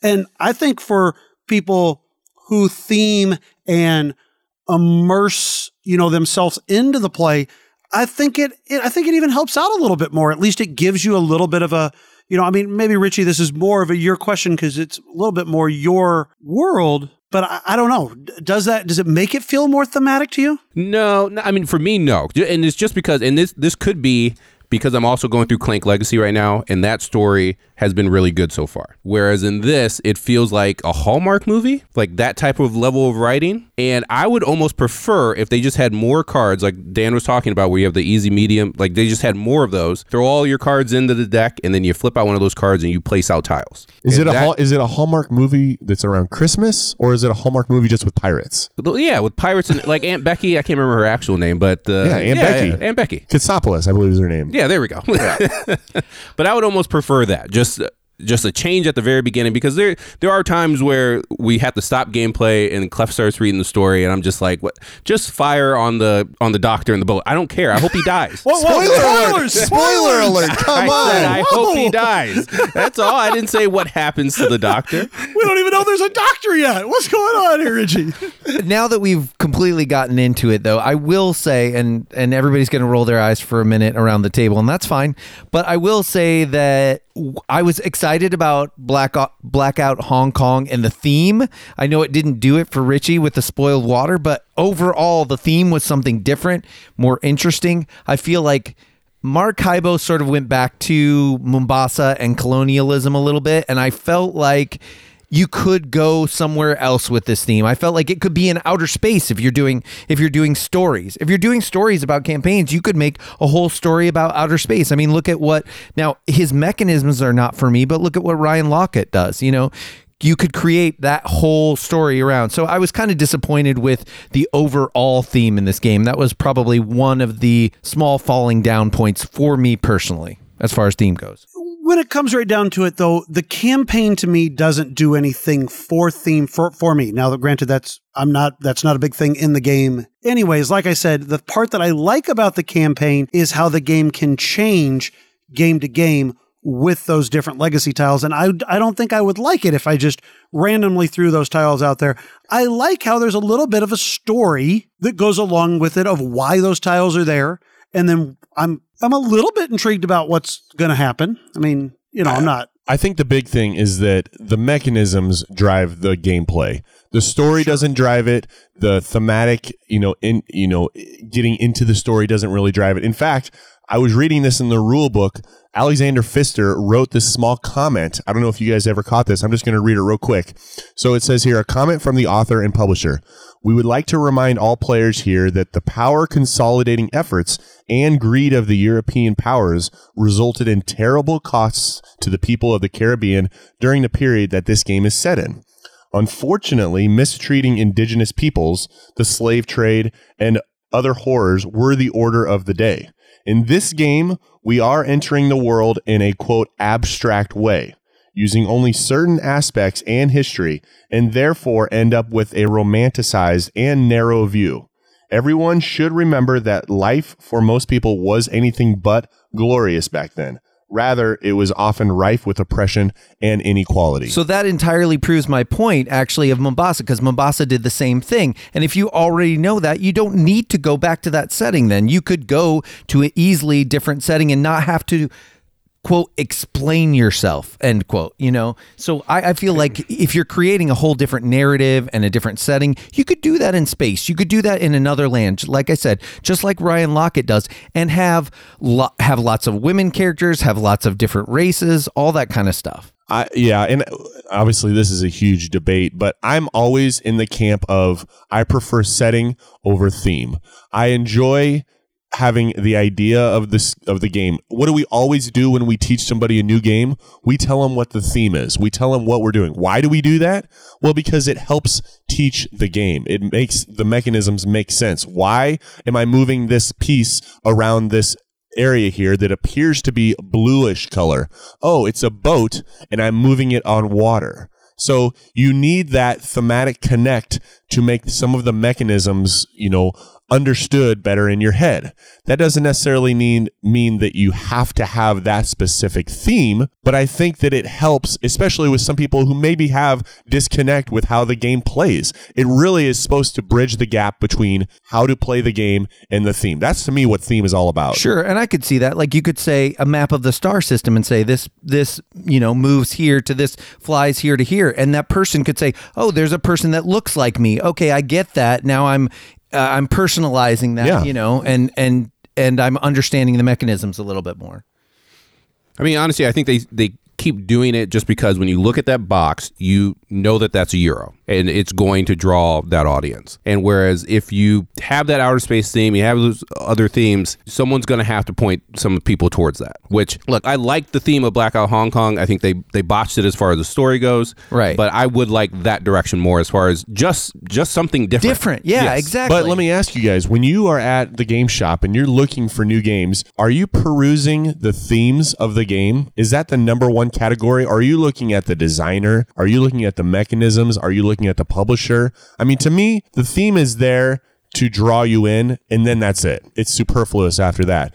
But you guys are talking like the theme maybe was a deterrent in this game, or at least a ding against it. Yeah, but why can't we have both? Well, I suppose you could. I just think that a lot of times people, they will say, oh, the game wasn't that thematic, so I don't know if I can rate it that highly, when really every board game is abstract. Right. None of us are playing a real thing, but we need some sort of integration between what are we doing and how do the mechanisms work. Oh, here's a theme that I can explain it better for you. And my point is, Pfister is less than most. It's mechanisms first kind of compiled into this thing, which actually I'd like to sort of segue into. A lot of people would say, hey, in fact, I've seen a lot of people on the internet say, Maracaibo, it's Pfister's greatest hits. I'm not interested. How would you guys respond to that? I have seen that in various places. It's Great Western Trail and it's Mombasa mechanisms thrown together in one box. I've seen it. I'm not interested in it.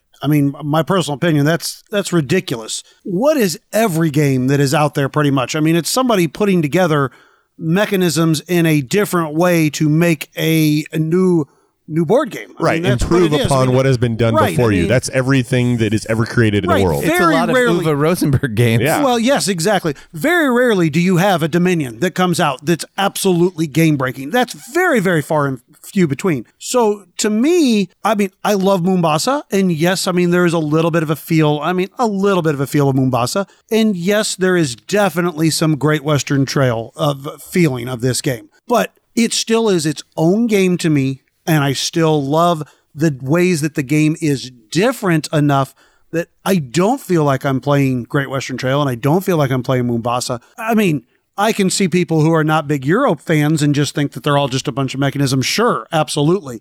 But I think pretty much, I mean, at least from everything I've heard, most people really enjoy this game. So I don't think that most people are looking at it that way. At least I hope not. Well, and I mean, like we already said, it is. I mean, that's almost every designer. Even if it's not a Euro designer. I mean, Eric Lang, you can sit down and play his games. You can see what he's taken from his other games to get to this point. And I mean, they're usually improving. If they're not improving, then it may not be as interesting of a game, of course, if it's too similar to one of their older games. But I don't see anything wrong with that, especially in board games, because everyone does it. Okay, well, I feel like I could go on and talk strategy in this game for 2. Maybe we should have a separate podcast, Dan, where me and you talk strategy of Maracaibo. All right, so let's rate this. Exactly.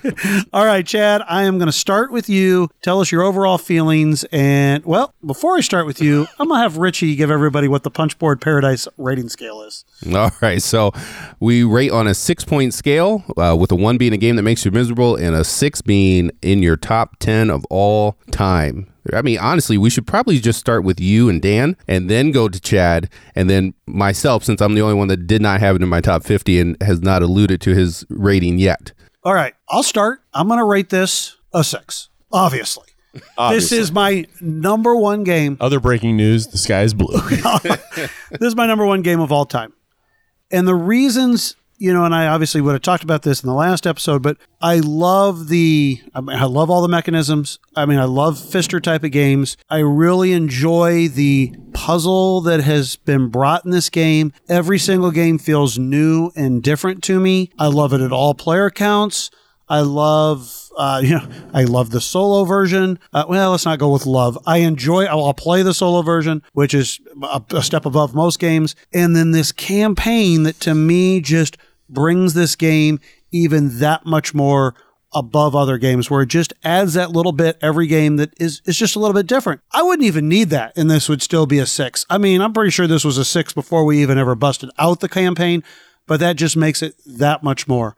If you like Great Western Trail, and if you like Mombasa, and I'll even say if you like, Terraforming Mars, because you get a feel of the engine building with the cards, this is what I compare all this game to.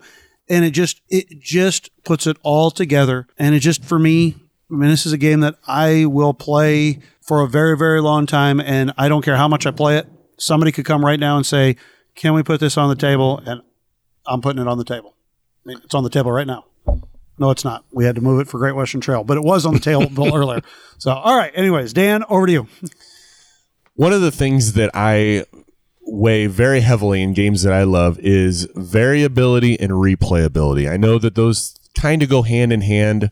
I view variability in that ways you can modify the game in setup, things that you can do to change how the game will play from the onset. Replayability is perfecting a strategy, trying different methods, going different paths, trying to see different ways to win. And games that have both of those aspects to me are top tier. Those are games that I continually want to bring back to the table because it feels fresh, because I can try new strategies, and this is a game that meets both of those criteria to the nth degree. I love the fact that you don't see every single card every game. We didn't even really talk about that, but there's like 200 cards in the game. You don't even see all the cards. So certain strategies may not be prevalent because of certain ways that the game was set up. You have the actual city tiles. Those are changed up where they're going to go. You have the different quests. Those are going to change up everything. You have the different career cards. All this pre-game setup leads into a different type of game. And then you play the game and how you want to go about it. Yes, there are maybe 2 or 3 different strategies. You're going to go influence. You're going to go explore. You're going to go, rushing the game. There's only a few different strategies you can do, but how you implement them and the way it comes out, to me, is where I get those endorphin feelings, where I feel like this is the type of game that makes me happy. I have these simple decisions, and how am I going to lay them out and start a path? And once I play that first card, I get that path going, and I get that feeling going, and the game mounts, and it gets more and more exciting and more exciting. This is the type of game where I can play it over and over, and I can't do that with a lot of games. I could play it back to back, and we have done that. And it's just blown me away. So this is absolutely a 6. The legacy / campaign aspect just blows it out of the water. I think that this is one of the most amazing games I've ever played. Clef certainly has a much more storied experience with games, but in my experience, this is a game that I want to have for as long as I can. It is a Euro game. And it is a game that I think a lot of people will not like because there are heavy Euro elements. But as Clef alluded to, if you have any sort of enjoyment in Pfister games or those complex Euro games where the theme maybe isn't as prevalent, but the strategy is overwhelming, this is your game. For me, Maracaibo is a 6. absolute collection essential. Chad, you're up. I very much enjoy this game. I struggle where to put it. I did put it in my top 50. As I have said earlier, the multi-use cards are a point in its favor for me. Also, the upgrading of the ship, which feels like a personalization, it makes it more interesting to me as well. I am getting more and more into interactive games, as Richie likes to remind me. But I will say this Pfister does a little bit more of an interactive Euro game than some other Euro designers, and that is a point in its favor for me. Again, as Clef had mentioned, yes, you can go heavy into one strategy, but you also have to pay attention to what other people are doing. You have to either combat that or notice that and factor it into your play. I will say, again, like I said, the theme is, a little bit of a ding for me, but not much. It falls somewhere in between a 4 and a 5. And ultimately, because I haven't had a lot of plays of this, I'm going to bump it up to a 5 because I can see it improving over time for me. As Dan said, there's a lot of variability there. There's a lot of replayability. I can show this to a lot of people. Once you get over some of the initial iconography, it's not too hard to teach. So, like I said, I'm going to give it a 5. It's a 5 for me, and we'll see if at a year it stays that way, but I would anticipate it being so. All right, Mr. Ritchie, round us out. Alexander Pfister is definitely one of my favorite designer. And Blackout Hong Kong, I wish it was a disappointment. This is just back to his perfect form almost. And now I'm not in this as much in love with this as Clef and Dan. I would be interested a year from now to see if it's still your number one. I would say that this is his third best game. That's saying a lot though, because I would say that Mombasa and then Great Western Trail, then this. This was 55 on I did my whole top 100, but so this was just outside of that top 50. And it is a game that I think over time will continue to climb. It would be interesting to see if anything gets added to the game as well. I like the interaction in Great Western Trail and Mombasa a little bit better. That's what bumps those two games up for me. But this is a solid 5. I already have an insert for it. I already have the little mini expansion for it. I just got to get the game if I can catch it when it's in stock. Hold on. So you have the insert and an expansion, but you don't have the game yet. Nope. Yeah, I think you should be changing your rating right now. Hey, it is a strong 5. Like I said, third best Pfister game, and that's saying a lot right there. All right. Well, that's a 6 and a 6 from Dan and Clef and a 5 and a 5 from Richie and Chad. Pretty strong rating. You know what? I want to say thanks to Dan Smith from Across the Board Podcast for horning in on our podcast. We really appreciate having you here. This was a fun episode. I was glad I got to be part of it. It was a little bit longer. Actually, playing this game, I feel like I got a little scurvy. Well, you know what? I think we actually have some peaches in the fridge for you. What? I don't even think peaches are really known for vitamin C. Oh, really? Peaches, oranges, I could eat them for hours. Yeah. Okay. See? There you go. Thanks, Dan. Dan, we really appreciate you being on, buddy. Thanks, guys. We'll see you.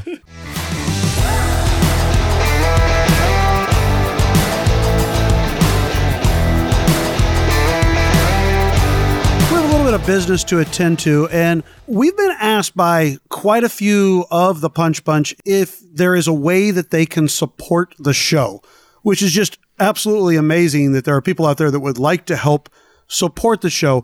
Now, we've been doing this now it's basically now been 2 years that we've been doing this. And I'm sure a lot of people don't realize, it does take a lot of time for us to do, and it takes away from our families and certainly takes away from gameplay sometimes. And we do have fees that are involved for putting out the podcast onto the various forums and stuff like that. So we are going to start a Patreon so that, the Punch Bunch, you guys can support us if you want to. We're going to have some really cool rewards that will come along with some of that support, including, t-shirts, which a lot of people ask for, and, just some other really cool things. So by the time you hear this episode, we'll have that up and running and you can go check it out. But I really think that the three of us want to emphasize 100%. This is by no means, anything's going to change. We are just simply doing this for people that would like to support us to help offset some of the costs. We need to get we would like to upgrade some equipment too,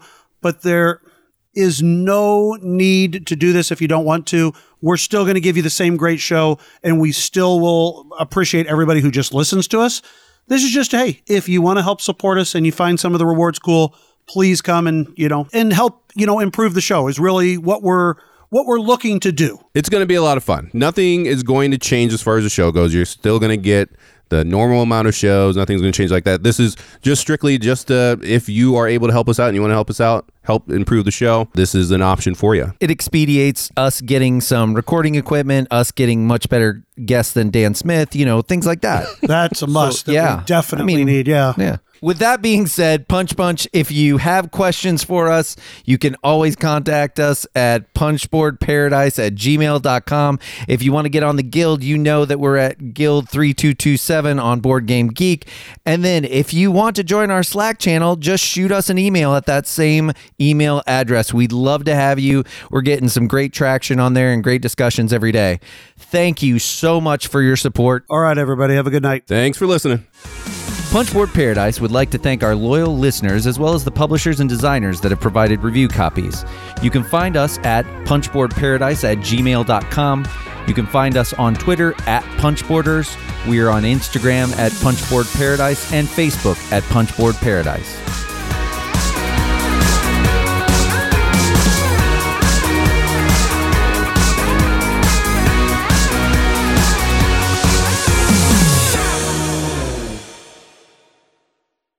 It has just the right amount of scalability.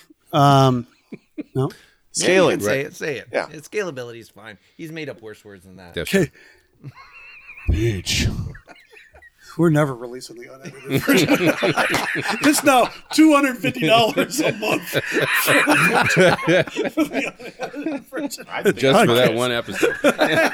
Yeah, you get 1%.